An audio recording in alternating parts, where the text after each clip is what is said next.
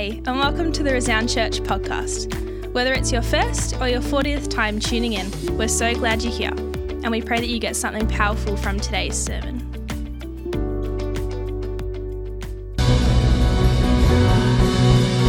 Thank you, Jesus.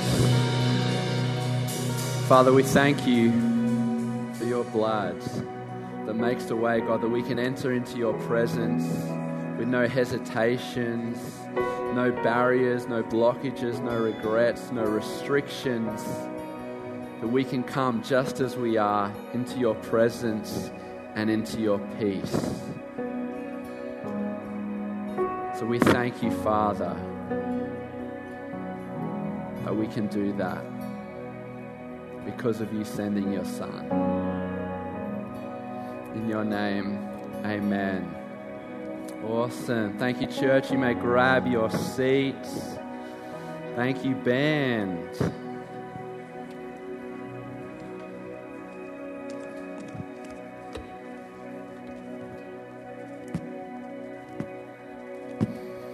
So here we are, church, on Good Friday to remember, to reflect, to recognize the significance of what the cross is and what Christ did for us. And so what I want to do is I want to look at that story of the cross. I want to unpack it and share a few key things. Something's happened with my mic. It's better now. We don't know what's happening. All right, if it happens again, we're going to send complaints to Pip and not to me. That'll be handy, and thank you. It was funny, as I was preparing throughout the week, I was praying, I was like, God, it's Good Friday. What do you want me to say? How do you want me to say it? And all these things. And it was really weird. I had this feeling kind of building within me, and I still feel it now. Standing on this stage speaking to you. And it was the fact that I just felt woefully inadequate. That someone like me is meant to somehow communicate the significance and importance of the cross, when at times I myself feel so totally undeserving of it. And at other times, I treat the sacrifice of Christ and the cross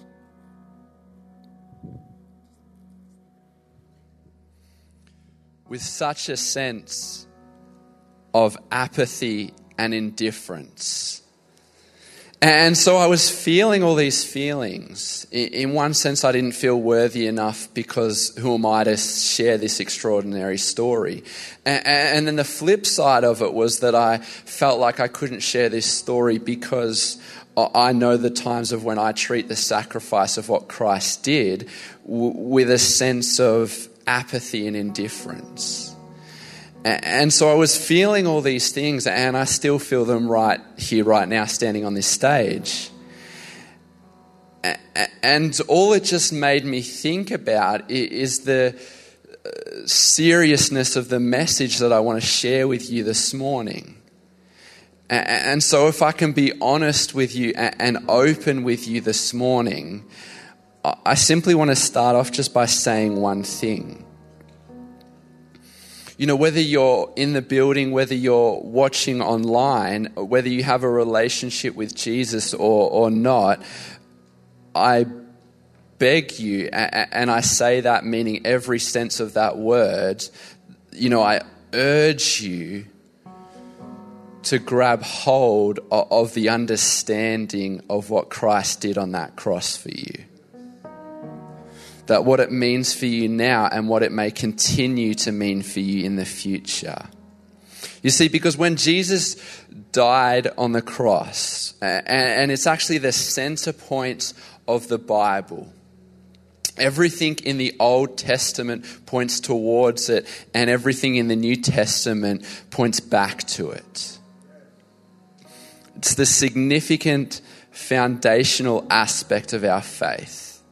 And so this morning I want to share this story. I want to focus on some key aspects. I want to teach and challenge and encourage you in some areas as well. But my hope throughout this whole service is that somehow, some way, the Holy Spirit is going to speak to you, is going to show you that the cross and what Jesus did is so extraordinary that there's nothing that is even going to come close to explaining it, and nothing that we can do to come close that we even deserve it. And so as I go through the story, I want to unpack a couple of key things. You know, for most of us, we understand the story of the cross. We understand what it means, and you know, we see the lead up to it throughout the Gospels. You know, Jesus is with his disciples. He's warning them. He's having conversations with them that, you know, a time is going to come where he's going to be handed over. He's going to be killed. He's going to suffer things. And at first the disciples, they sort of understand it when Jesus is telling them, but in another sense, they don't really understand it as well.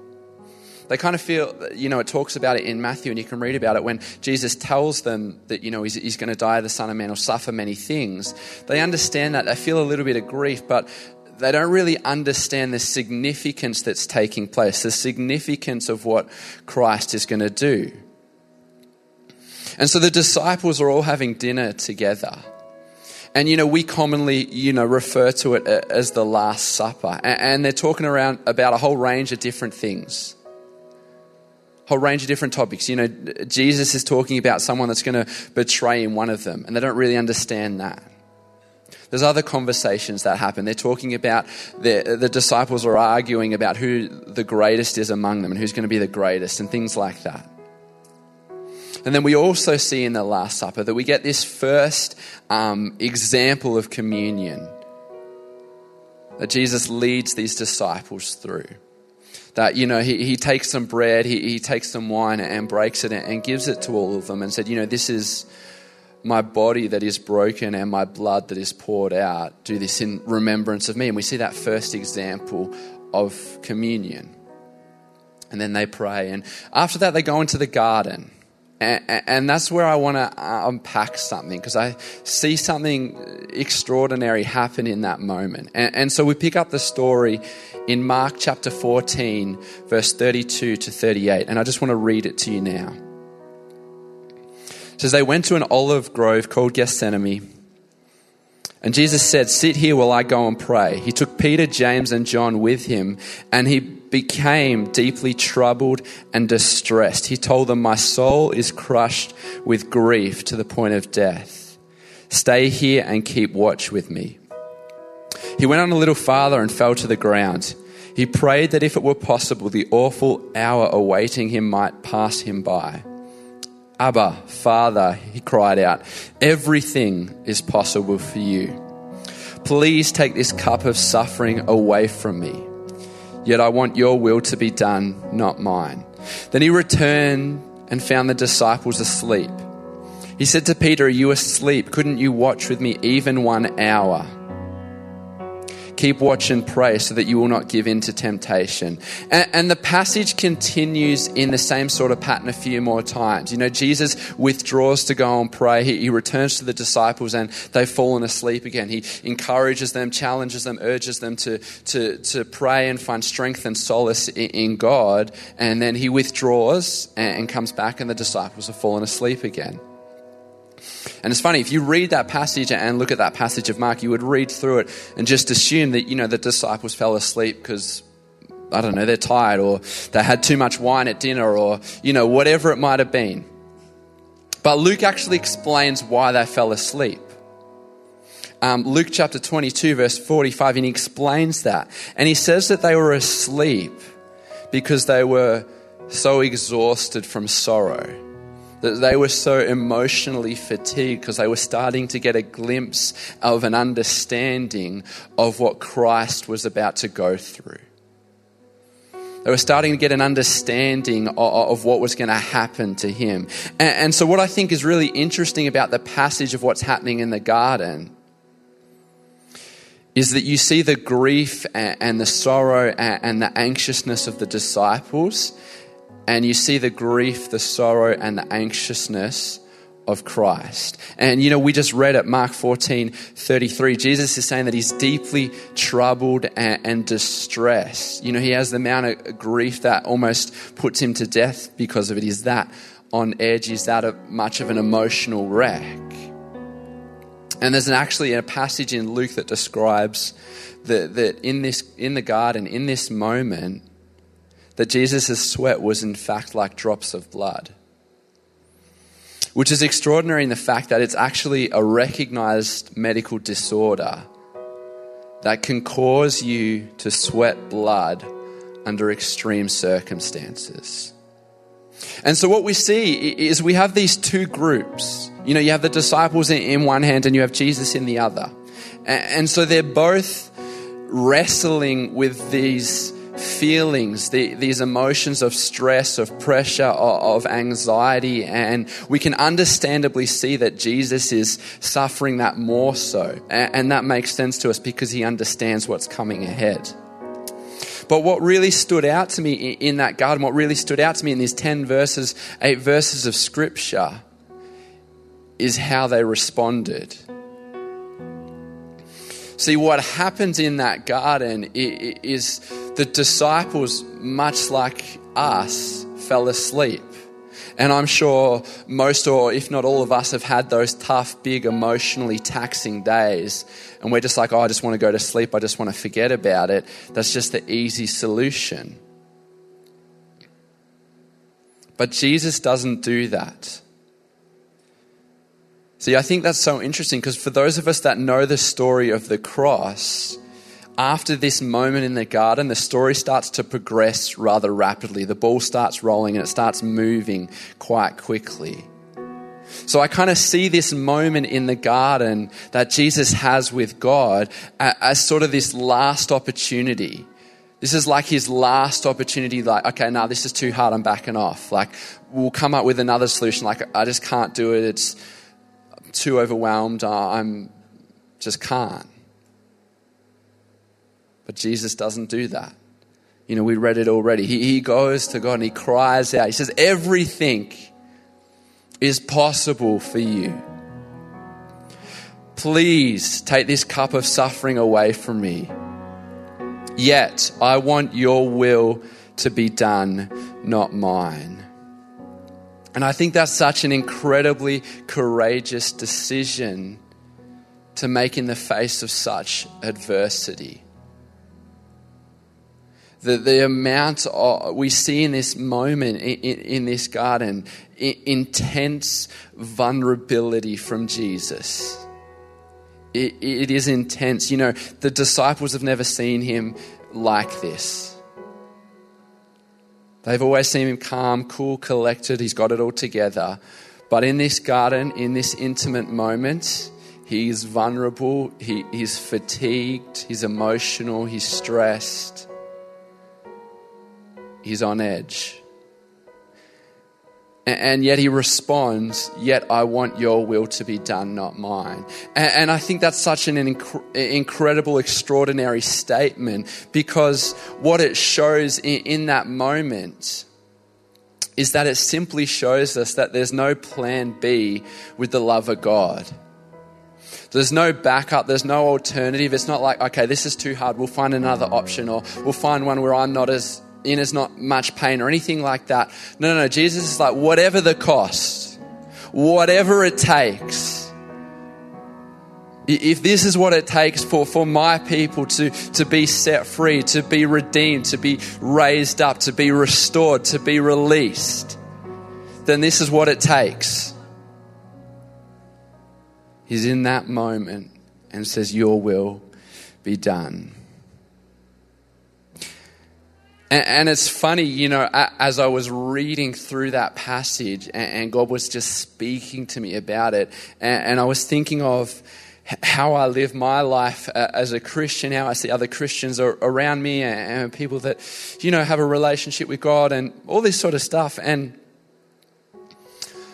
I looked and I was thinking about that, and it seemed to me as though we have so many people that I see, and I'm guilty of doing it as well, that I can sometimes look at circumstances and situations, and they can determine how I view God, how I view Jesus. You know, is my marriage healthy or not? Did I get that job promotion? Are my kids doing well at school? You know, I see people, and I'm guilty of it too as well, using those things to determine whether I think God loves me or not by looking at those things. But, you know, if we look at that, if we try and look at circumstances and situations to see whether God loves us or not by answering certain things and not answering things or whatever, that we're going to continually and we'll always wonder whether he loves us or not, whether he does, whether he doesn't.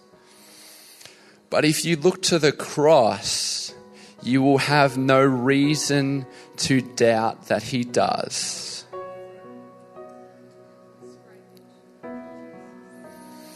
And so we see that, you know, after this intimate, this vulnerable moment in the garden that Jesus has, that, you know, the story continues after that. You know, the disciples are woken up again for the third time. And, you know, shortly after that, Judas appears with a detachment of soldiers and comes, betrays Jesus. And Jesus is, you know, arrested and is taken away. And, you know, once again, it's earlier in the chapters, but before this has all happened, the disciples have made all these promises and declarations to Jesus. You know, I'm never going to leave you, I'll never abandon you, I'll never disown you, and all these kinds of things. And as soon as the guards first come and arrest Jesus, every single one of the disciples has fled and abandoned him. And I wonder how often we might do that with Jesus as well. At the first sign of trouble, we run away from him, when in fact in this moment Jesus is going to make a way for us.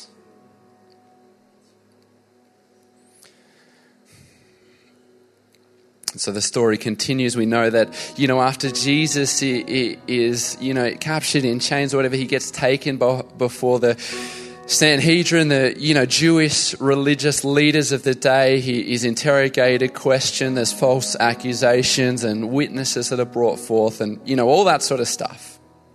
And eventually it unsurprisingly comes to the conclusion that Jesus is meant to die. He's meant to should be killed and everything like that. So then he goes to Pilate, which is the Roman governor at that time. And it's interesting in the fact that Jesus has a conversation, you know, with Pilate. And Pilate doesn't think that Jesus is guilty of the crimes that he's being accused of. Thinks, you know, I don't see anything wrong with him. He's not, you know, causing a rebellion or anything like that. But while this conversation is happening, there's people outside.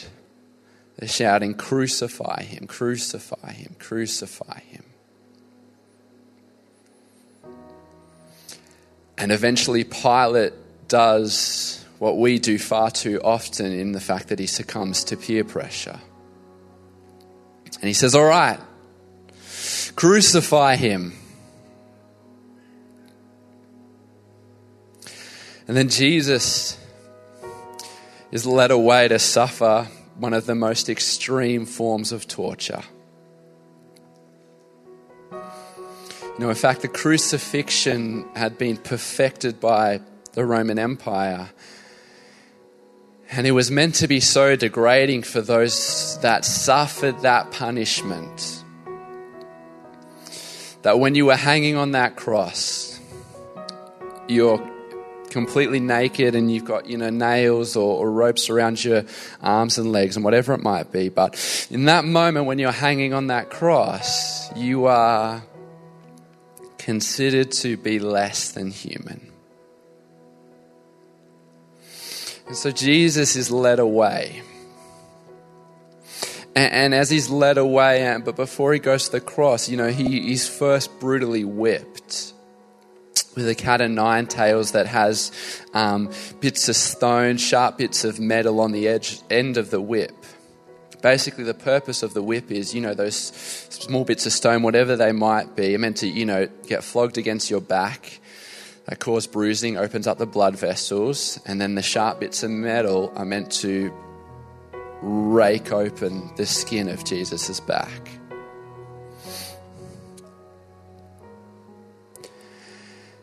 So that happens. He's led to the cross. He's walking to the cross, made to carry it. And then he's on the cross. And then what happens is the one moment when Jesus is hanging on the cross is the one moment when he can be forgiven for not being graceful. That one moment when he's hanging on the cross is the one moment where he would have a right to yell, scream, get angry, curse those that have put him in this position and everything else that goes before it. Feel like if he's got any excuse to do anything like that, it's in that moment when he's on that cross. But he doesn't.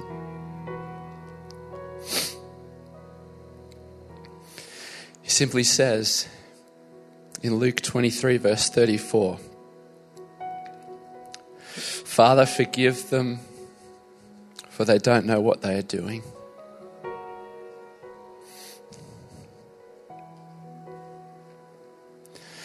Father, forgive them, for they don't know what they are doing.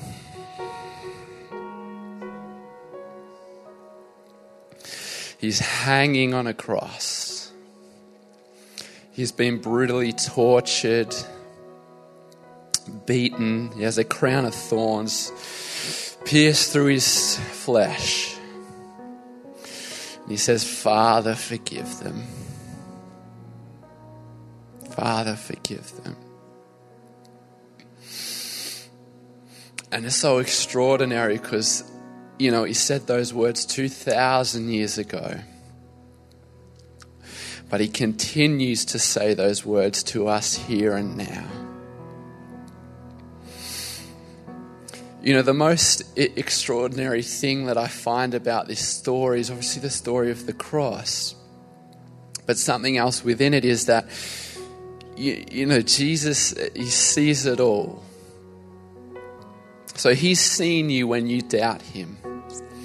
He's seen you when you question him, when you blame him, when you get angry at him, when you abandon him, when you disappoint him. He's seen all those things.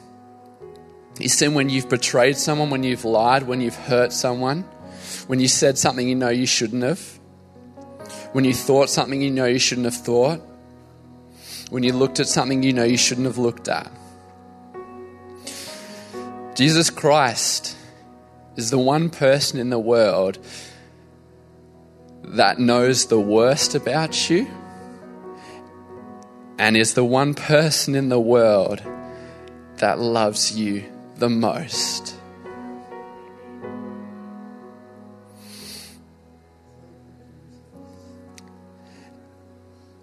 He's the one person that knows the worst about you and that loves you the most.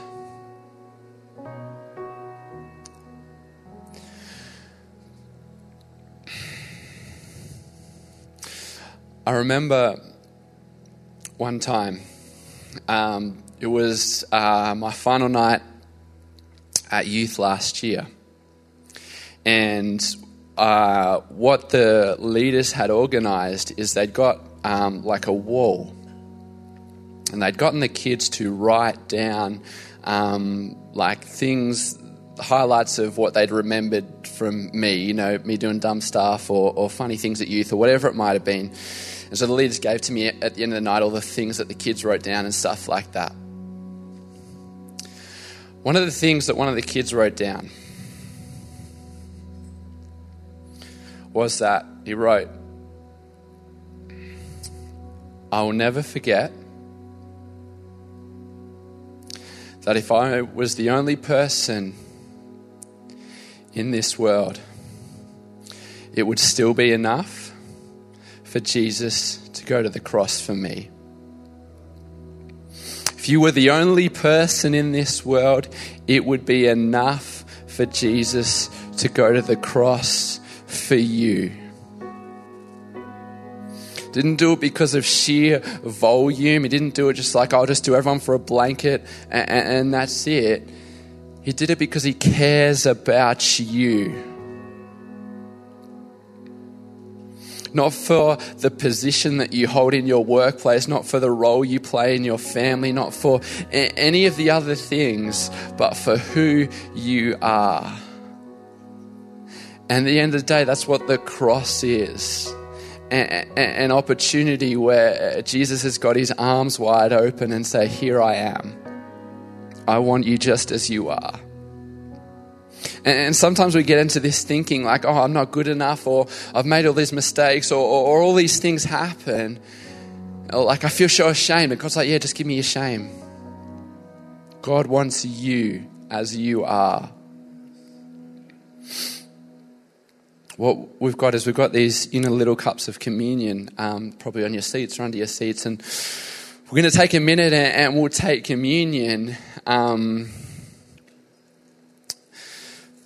But it's funny, I was thinking, as I shared at the start, I was feeling so inadequate about sharing about the cross. And it's funny, we look at this and it's just a little 20 mils of juice or whatever it is and a little cracker. And it seems so small and so insignificant. It fits in the palm of my hand. It's something small and doesn't seem to make much difference.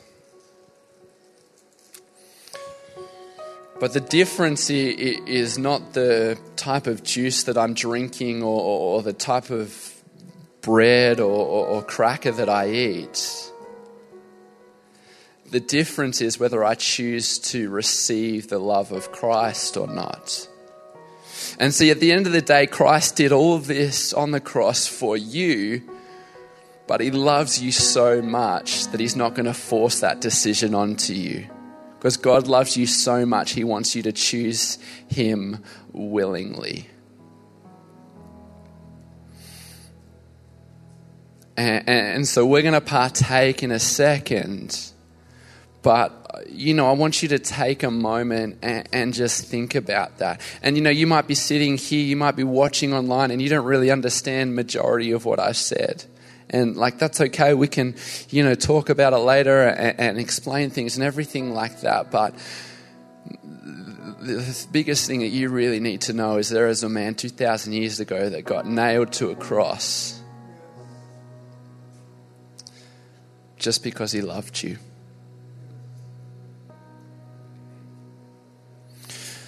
So what we're going to do is I'm just going to stop talking for a second. And I just want you just to reflect, just think about what the cross means to you, what this story might mean to you, whether you are a Christian, whether you're not, and you're hearing it for the first time, whatever it might be. What does it mean to you?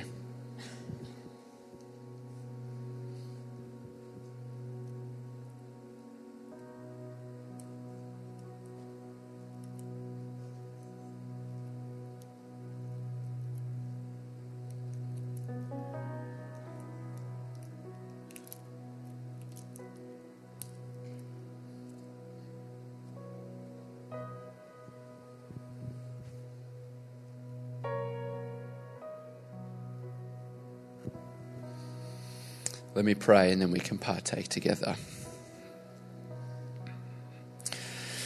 Father God, just want to say thank you. I want to say thank you that you sent your son regardless of what it cost, regardless of the pain, regardless of how much it hurt. Simply because you loved us.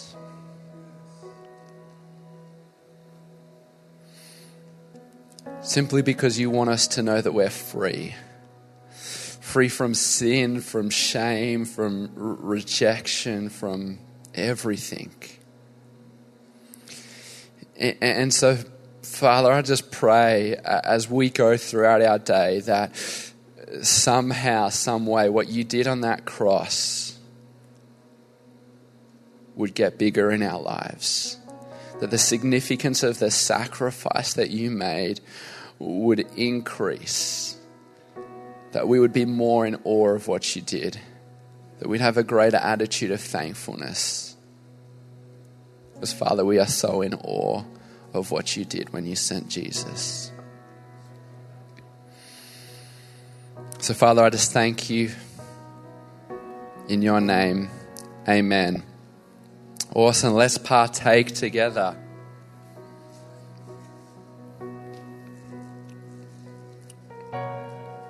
Just want to finish with something I said earlier, because you'll most likely forget most of what I say by the time you walk out these doors. That's okay. I might do the same if I was sitting in your seat too, so no judgment, I promise. But if you're going to remember remember this. The cross is so extraordinary that there is nothing that will come close to explaining it, and nothing we can do to come close to deserving that. Understanding that statement will change the way that you live your life.